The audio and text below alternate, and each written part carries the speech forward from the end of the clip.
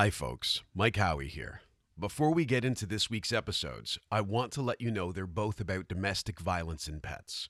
We talk about some upsetting information in order to shed light on the real-life experiences of far too many people. This episode may be difficult to listen to, and if it is, please don't push yourself. If you're looking for resources regarding domestic violence, you can visit endingviolencecanada.org or ncadv.org. If you are in immediate need of help, please call 911 or your local emergency services. More links are available in the show notes.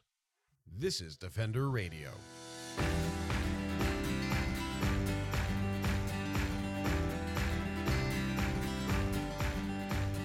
I'm Michael Howie, and this is Defender Radio, the podcast for wildlife advocates and animal lovers, brought to you by the Fur Bearers.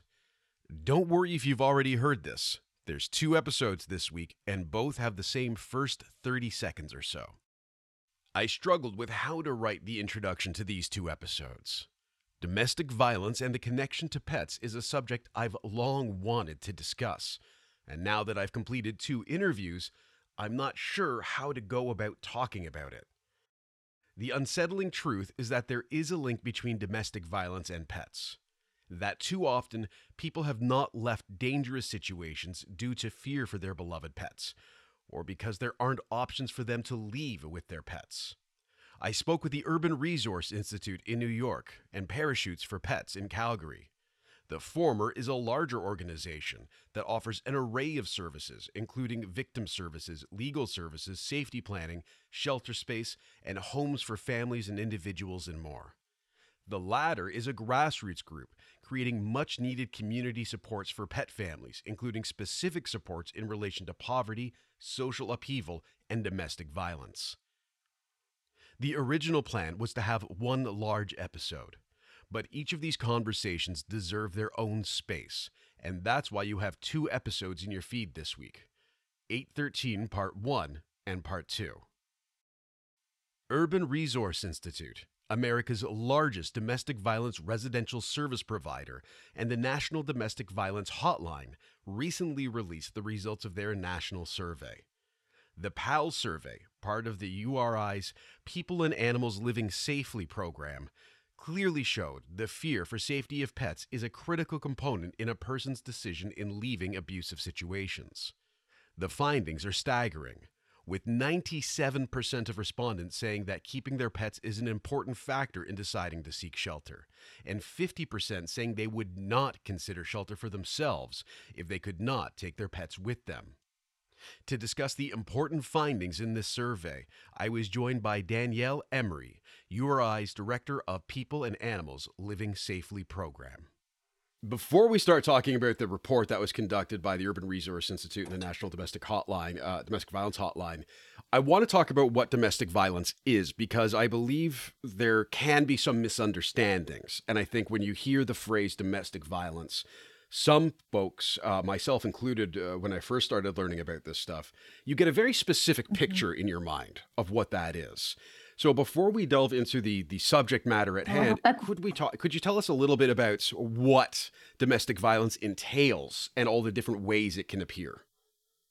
Yeah, I think that common image, that it's a really common experience for people to have that image in their head. And what we and research has found over the past few decades is that domestic violence goes across socioeconomic lines, race lines, gender lines. It's really, it's an issue that impacts everyone.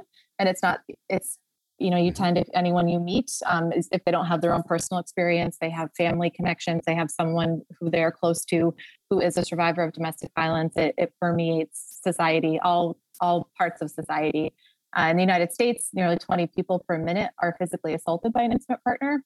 So that's more than 10 million individuals each year. And that's only physical assault. And then you can also factor in psychological abuse, emotional abuse, financial abuse. And you think about, how the animal welfare fits into that, and how, animals can be used as part of that manipulation or to intimidate or coerce survivors into certain behaviors because of that emotional and psychological connection. Yeah, it is a wide-ranging problem, and as you mentioned, that's an awful lot of people being impacted by this on a very, very regular basis. And I have heard, I do not know if there are any confirmed reports of this, that as the pandemic unfolded and as stay-at-home orders, for example, here in Ontario, where I am, we have been under what I have been told is the longest series of lockdowns in the world as a result of the pandemic. And mental health has declined, and the potential rate of abuse has likely gone up a great bit. I think it was even in this report I read that, and it could have been another one, that with children not in school, that's often how some of this abuse is first identified, is Absolutely. because they're out of the home. Yes, with teachers as mandated reporters. And I think how for domestic violence, a lot of how people get services, access help through hotlines or resource centers is, other opportunities that they get to get out of the house, to go to their jobs, to go grocery shopping, to go socialize, to see friends and family who may notice, you're behaving differently, or notice that there's something, just that seems different about you, or they may notice an injury. And when people's, when those social networks aren't as active, there's definitely less opportunity for people to notice and to be able to seek help, outside help. So we found in New York City that it's interesting, the number of telephone hotline calls actually was not higher at the start of COVID, but things like text and chat became much more common because people were isolated at home with their abusers. And so they were not able to safely make a phone call. And so COVID actually, I think, was a igniter of a lot of domestic violence providers realizing that they needed to develop their chat and text services for folks.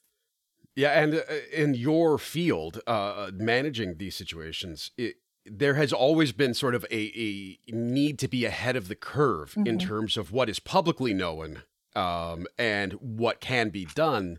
I recall, again, in my time as a journalist, trying to reach out to a social service that dealt with folks trying to escape domestic violence.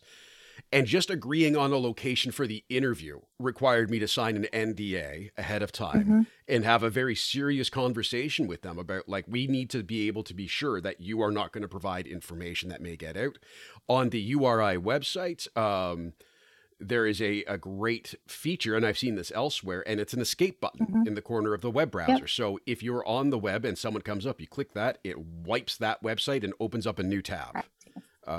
And it's, it's the stuff you don't want to acknowledge necessarily is necessary, but very much is. And that also is one of the reasons it can be so hard for folks to get away from these situations. Correct. And safety planning is a huge part of what we and what all hotline or DV service providers do with survivors. So it's recognizing, that survivors are, they know their situation the best and they know how to keep themselves safe. And so we really follow their lead about when they're comfortable making phone calls or not making phone calls, if they want to be chatting, if they are comfortable coming in person or not coming in person. So really following their lead on what works for them and how they know to keep themselves saved. They're the experts in their own life and their own situation. And so following that lead. And I think pets also are a part of that too, of following that lead. If someone is telling you that pets are an important part of their safety planning, for advocates and hotline workers to hear that survivors are saying that, and the importance of programs that can assist those people. Absolutely. And working our way over to the survey, which is kind of the basis for this conversation, that was done, as we said, in partnership with the Domestic Violence Hotline, which is referred to as the Hotline.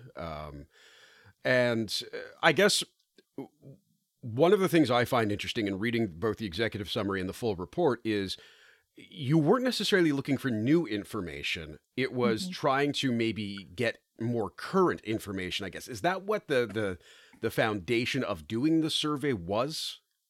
I think more current information and then also a broader picture. So a lot of the research and stats that have existed to date have been on a much smaller scale, and usually are asking survivors who've already entered domestic violence shelter about their pets. And so we were looking to hear from people who were contacting the hotline, while they were in that moment of crisis, while they were in maybe still in that abusive situation and looking for services, to hear from them in that moment, to get a sense of, of that population, which is much larger than the size of the population that ultimately would enter shelter. What are their needs? What are they saying about their pets and the importance of the pets in their healing and their staying ability to stay safe? And how can we, increase the number of resources and the access to information and, safe places for people to go with their pets. And I'll ask, I'll just sort of turn it over to you. I've got the key findings up, and they are heartbreaking to me to look at, and really speak to need. What were the results what you expected, or was it information that maybe was surprising? What was the the key takeaways, I guess? Yeah, yeah. I don't think that the results were surprising. Working with survivors on a daily basis, we have more than 50 families in our program currently. We've had over 300 families and more than 400 pets in our shelters. And what we know is that accessing safety is very important. But what is also important is that emotional connection and being able to stay with their pets as they are recovering from this traumatic situation. And so for me, hearing that 97% of respondents said that keeping their pets with them is an important factor in deciding whether or not to seek shelter. Mm-hmm. It's not surprising necessarily, but I think to, hear it from more than, close to 2,500 people, that is an important factor is very powerful. And then this other high percentage, 91% indicating that pets' emotional support and physical protection were significant in their ability to survive and heal. So that's something that we think about as someone is moving out of an abusive situation and moving into their healing. What are these supports? What are the resources that are going to enable children to be able to go through that healing process? And how important are the pets in that process? And if we can keep people together with their pets, how much, faster or deeper or more meaningful will that healing be for them? I think the other element of this that needs to really be highlighted is the reasoning behind this. And again, I think it's easy from a position of privilege to sit and say, particularly as a man sitting from a position of privilege, to be able to say, well, why don't they just leave and figure out the pets later? Mm-hmm. And that is also, again, this is something I've read before, but is indicated in the key findings. And this just made my heart sink into my stomach when I read these three numbers about the situation involving the abuser and the pets. Yeah. So the link between violence against animals and violence against people is very well established. Yeah. So when there's violence against an animal or a person in a home, everyone in that home is at risk. And we absolutely see that in domestic violence as well. So from our survey, 48% of the respondents said that they were worried that their abusive partner would harm or kill their pets. 37% reported that an abusive partner had already threatened to harm or kill pets. And 29% said that their pets had already been harmed or killed. So those are high percentages of the people who are calling in. And the way it's sometimes described as pets may be quote unquote soft targets, or ways that in the same way that unfortunately like children may be seen as soft targets as well, if they can't defend themselves in the same way that someone who is a full-size adult may be able to. And then of course it's exploiting that emotional connection. So pets are used as targets because abusers know how important they are to the survivors.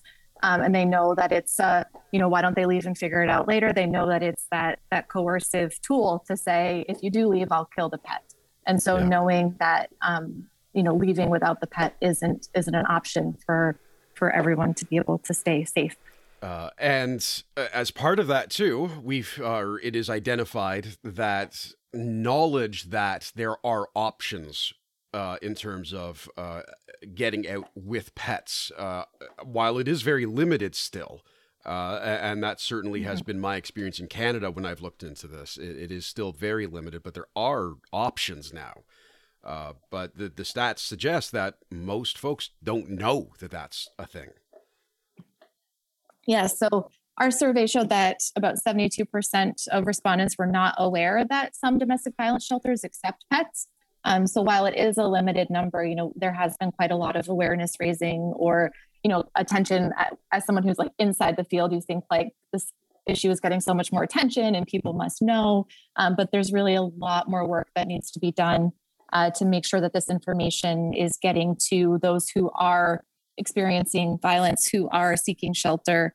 And, really the domestic violence field for so long, the answer was just no, pets are not included in what we do. We don't have the capacity for that. And so I think people, even when they're asked if they have pets, I think a lot of times someone may think that the correct answer to that question, the answer that will help them access shelter, access services, is to say no and to figure out the pets separately from the safety planning that they're doing with, for the humans in the situation. And so a lot of the work that we do is really trying to spread awareness and knowledge amongst DV service advocates and providers for how they're asking questions about pets. And even if there isn't co-sheltering or co-living available in their community, are there organizations that can provide things like food that would be able to help with transportation to get an animal to a family member's house, that may be able to do very short boarding or foster care?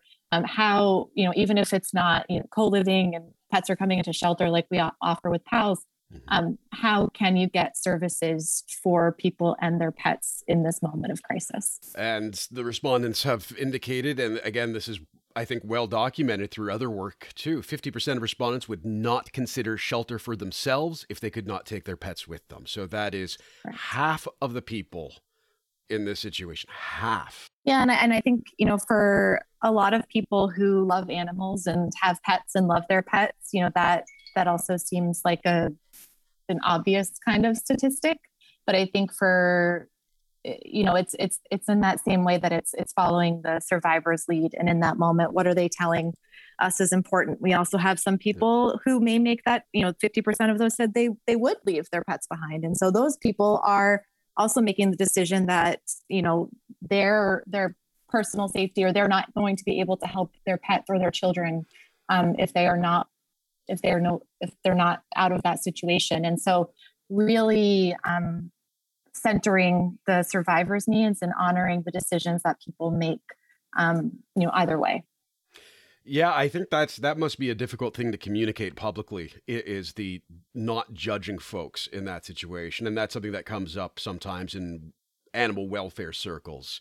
And we have to have that conversation about, look, we don't know the situation and you have to do the best you can in the moment, and not judge folks who have to make that choice. It is a god-awful choice that anyone would ever have to make at all. And we should not judge them. And I love the fact that this entire thing is based on what the individuals are saying they need, as opposed to what we think they should need. So, obviously the statistics around animals being at risk and wanting to help animals and also help people, like they're powerful, and they, speak to a need for services for animals, but also, we're really trying to center the human experience. And so saying like, this is an animal welfare issue, but it's also, it's about the human survivors, and recognizing them as full humans that have a variety of needs. And for those who have pets, one of their needs is they need help with their pets. And so how can we just raise an awareness, raise the availability of services, and get resources out into communities for them to be able to better respond to survivors? Absolutely. And there's a couple of elements in the full report I wanted to go over briefly, because I think they're of note and interest. One of them was integrating pets into shelter environment by including services for animals at all shelter locations. This sounds, again, it's one of those situations where I can very easily sit in my chair from very far away and say, well, shelters aren't equipped to do that. Or on the flip side, why aren't shelters doing that? What are the challenges on the shelter side to accommodating or finding solutions? Because I imagine there are also people who are going to be afraid of dogs, absolutely, or allergic to cats or whatever. And space issues, landlord issues, all of that. Yeah, so domestic violence shelter, as you may imagine, is a complex and challenging environment. You have people who are leaving very difficult situations, recovering from trauma, lots of children in the space. So yeah, our shelter is actually 80% children. So it's a dynamic environment. And I think for a lot of shelter providers, they would say it's a very under-resourced environment also, and from a staffing and finances perspective. And so I think a challenge for a lot of DV service providers has been just this fear of taking on a whole other element of a person's needs, and not feeling like they are equipped to do so, or they have the capacity to do so. And then just like that adding that additional complexity to the space. So, it's already a pretty complex environment to navigate. And so that's why, we're really trying, like our program, we have co-living. So we're in New York City. We provide services to over 1,200 survivors every day. So we have very large apartment building style shelters. And so that means that most of our families are in their own individual apartments. And so them being able to bring their pets in is pretty straightforward because the animal is living with them in the apartment. And so not every shelter in cities, in smaller cities, in more suburban or rural areas, shelters look very different. So I said we have over 1,200 beds. There are a lot of shelters across Canada, across the US that have 6 beds. So these are like very, very different in size and scope of work and scope of number of people served. And so I think just acknowledging that it doesn't have to look the same for every DV provider. It doesn't have to be animals have come into the shelter environment and they live together. There could be on-site kenneling. There could be partnerships with animal welfare organizations that provide short-term boarding or short-term foster care, there are a lot of different ways that this can look, and that community assessment and community partnership is such an important part of figuring out what works for our community. So for New York, where the scope is just so large and the number of clients being served every night is, the supply still does not match the demand of the number of people who need shelter with their pets. But for us, it would be impossible for us to do a foster care program. Yeah, there's too many animals, just the sheer number. Too many animals, yes. And then depending on like what the kind of, I don't know, like status of the animal shelter is in your community, are they still really focused on like reducing population and, reducing euthanasia and really getting animals adopted? Or, are they doing a little more creative stuff? Are they doing more community programs? Yeah. Do they have an active foster program? Do they have a lot of foster providers? Is this something that they could incorporate into their services? And so it's really just making the connections between animal welfare and domestic violence, especially, and then, having honest conversations about what feels possible and how, and just start somewhere. So like we also started only in one of our shelter buildings, only taking cats, because we were like, this is where we can start. And now we're at 7 different buildings and we take cats, dogs, all small animals of all types. People can have multiple pets, and we have dedicated staff. So as we've grown, we've been able to say we can do a lot more, but we recognize that when we started, we couldn't. And that's probably where a lot of providers are. And so even just being able to ask the question about people's pets and knowing about the resources that are available to them, beyond domestic violence in the community is a beneficial place to start. And for folks who are curious about the scope of those animals, the report has a fun infographic. It's a weird Christmas song too. 3 bearded dragons, 168 cats, 11 fish, 4 hamsters, 26 turtles, 5 birds, 174 dogs, 6 guinea pigs, and 3 rabbits. Which is an impressive menagerie of domestic animals. I know the turtles were surprising to me at first, but yeah, there's a surprising number of turtles in New York City. But yeah, mostly cats and dogs, but we do accept any pet that people are looking to bring. We accept 3 pets at the moment, but we really like make the decision based on the size of the unit and the number of individuals in it, and just to make sure that everyone can be safe and happy. One of the elements in this as well is you look at support to help people and animals heal, especially those impacted by violence, by providing education and resources. And there's a community element of this I'd like to get to next. In this regard, though, you had mentioned that you're in the fortunate situation to be able to bring in some animal helpers, so to speak, in various capacities.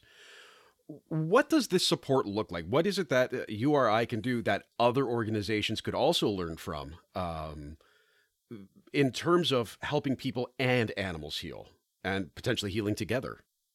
Yeah, I think, we're lucky we're in New York City, so there's a lot of organizations here and resources available. But, when we started, we found an animal welfare partner because we were human services providers. We were not experts in animals in any way.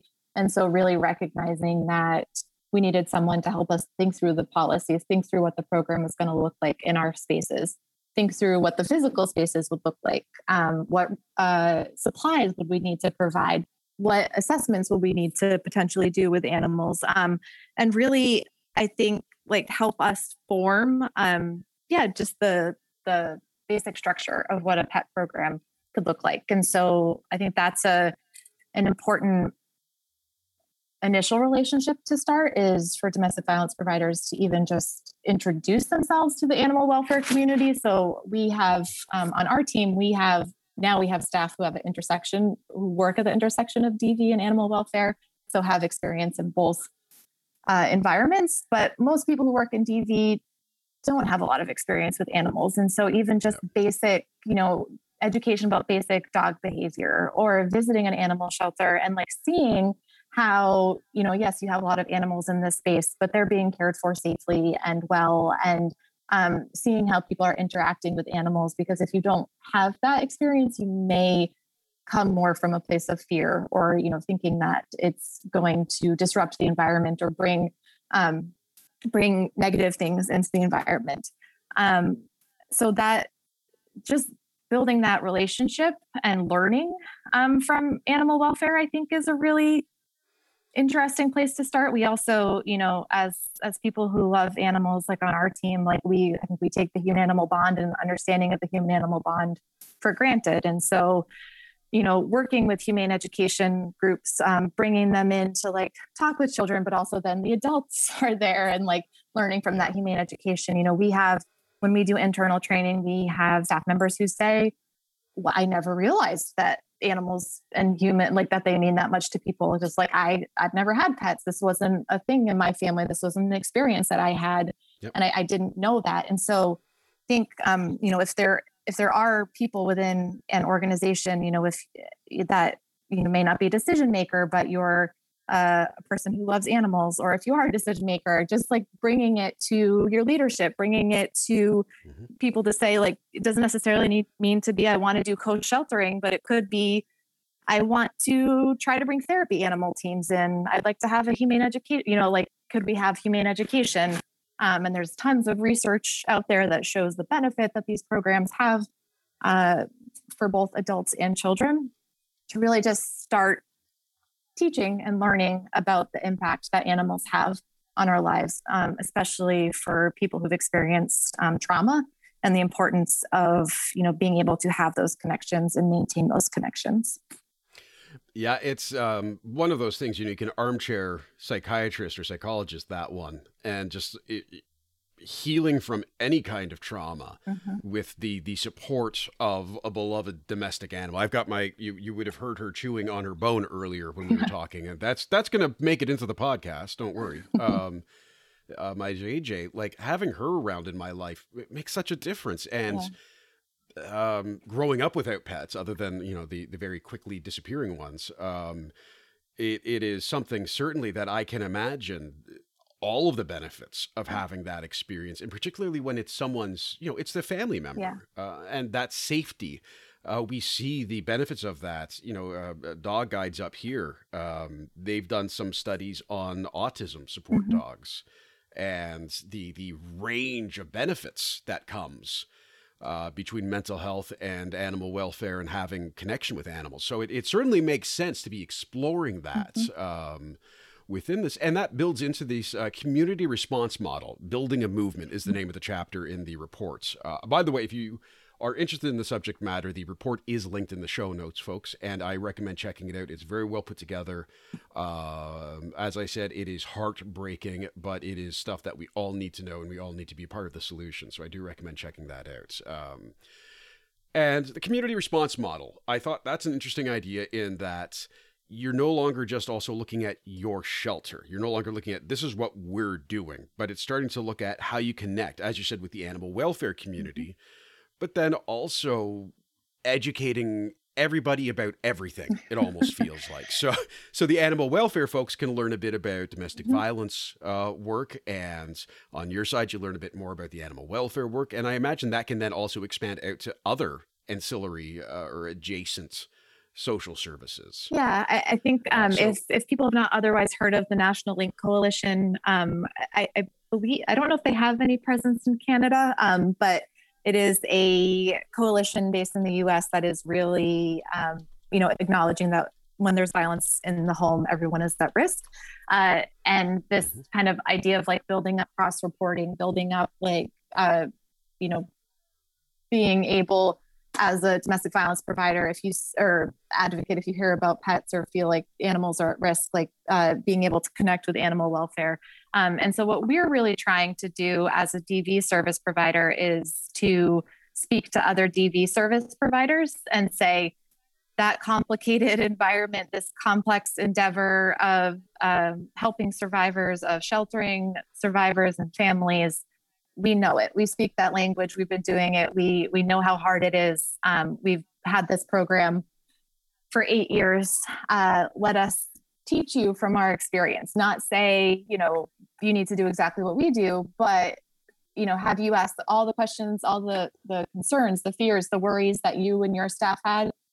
All of our staff has had those as well. We've heard every question. So everything that you're worried about, we can, help you figure out how to respond to those worries on an individual basis. And, having both the animal welfare and domestic violence background, I think we speak both languages well. That's kind of how I describe it. And so I think it really is important in recognizing that, because DV is such a widespread issue, people who are experiencing domestic violence or abuse victims, they may not be they may be at an animal shelter looking to relinquish their pets. And they're saying that the reason they're there is housing, is because because they have to leave their housing because they're going into shelter.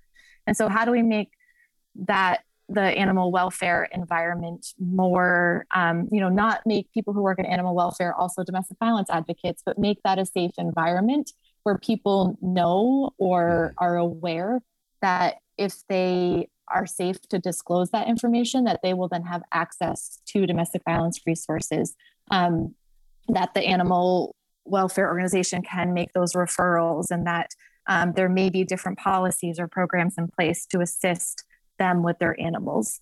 And so really, wanting to share this really robust, long experience that we've had in doing this, and realizing that, even if we expanded and we're able to serve every person in New York City, like there's still a whole country, a whole world out there of survivors who need help. And so how can we, share our experience as DV service providers to help, other DV service providers, feel like they can tackle this in their own communities and make it as possible for them as we can.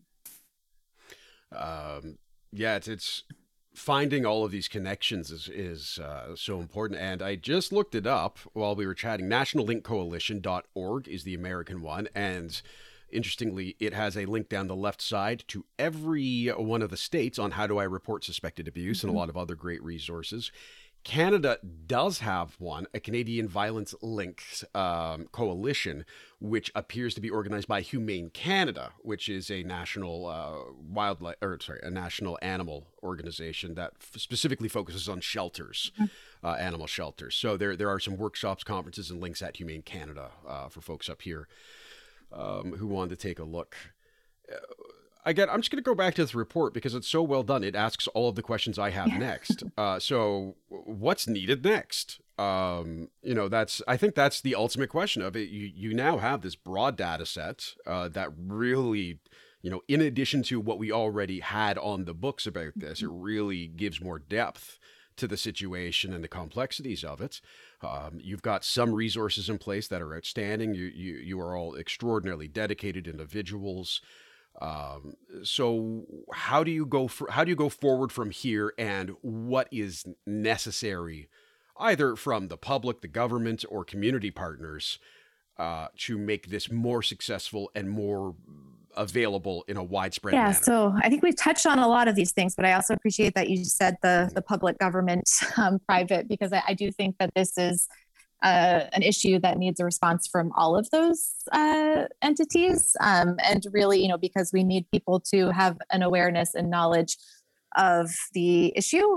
So this need for shelter, that's a huge one, is continuing to, put these statistics out of people are not going to leave an abusive situation if they're not able to bring their pets, and that importance of having their pets with them. And so, but then we need funders, we need government, we need private public partnerships, we need more resources for the service providers who are trying to work for survivors, that are trying to provide that access to safety, are able to do so in a way that is fiscally possible. I think we need to recognize that there's more training needed for people who are at the crisis point. So people who are working as hotline advocates. This also reflects on people who may be working in animal welfare admissions, or people who are working at DV resource centers. Just knowledge about the intersection of domestic violence and pet ownership. Not only the risk of violence towards pets, but also the importance of pets in people's lives, and what a difference like having programs that factor in both the humans and the animals involved can make in people's lives. Absolutely. And I think one of the greatest flaws in our thinking as a society right now is that help is available and people just need to ask, but we need to do a hell of a job letting them know that help is available still. Yes, absolutely. And I think, and especially with domestic violence, like you acknowledged at points in this conversation, is, most people have some version of personal experience, but if you don't, or even if you do, it's a very sensitive topic. And people are not, disclosure is hard. It's really hard for people to disclose, especially, depending on what point in their healing process they are in. And so there's a lot of sensitivity, a lot of, not directly asking, but sort of making yourself known as a safe space for people, and as a space where people can get help, and where they won't be judged for making a decision to not leave, or to, whatever decision they may make, but really creating that safety. So it's not only, letting people know that there's a hotline to call, but letting them know that there's a hotline where they're going to get compassionate, trauma-informed care that feels responsive to their needs and to them as individuals. Absolutely. And there's one of the other little things in here I wanted to call out, because I think it's important. And this actually came up in a couple of reports I've read of surveys of. One of them was regarding animal advocates, and one of them was, I don't remember what the basis of it was. But in the survey, I'll see if I can find the actual statement in here somewhere as a sidebar, I believe. It was speaking, though, to the need to have a better understanding of how this all impacts vulnerable populations, inclusive of LGBTQ plus communities and people who identify in one of those. And it's even though we've got all of this knowledge, there's still more we have to learn. Yeah. There's still more we have to do to try and solve this and help and mitigate and all of that. I think that, that's the domestic violence movement, in the 60s and 70s, domestic violence didn't exist, or, we thought it wasn't a thing that existed. And so, it really started as the battered women's movement as to help women, and then women and their children who are at risk. And then, as our understanding of the issue and as we've evolved as a society, and also and realized that, this isn't only impacting women, this isn't only impacting children.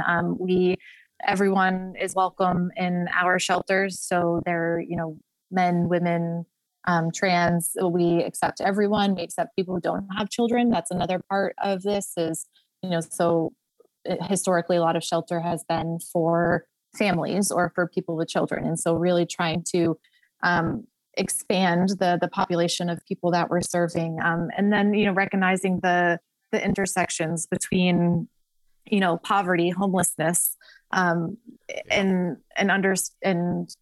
seeing how that plays into people's needs, and trying to do the best we can to address those needs at the same time that we're also working to address the domestic violence and caring for the pets. So it is a large issue that our understanding of continues to evolve. And I think that, it's important to us as an agency to be inclusive and welcoming, and to recognize that, there are certain populations that are more impacted by domestic violence, Black communities and communities of color, Black women in particular. I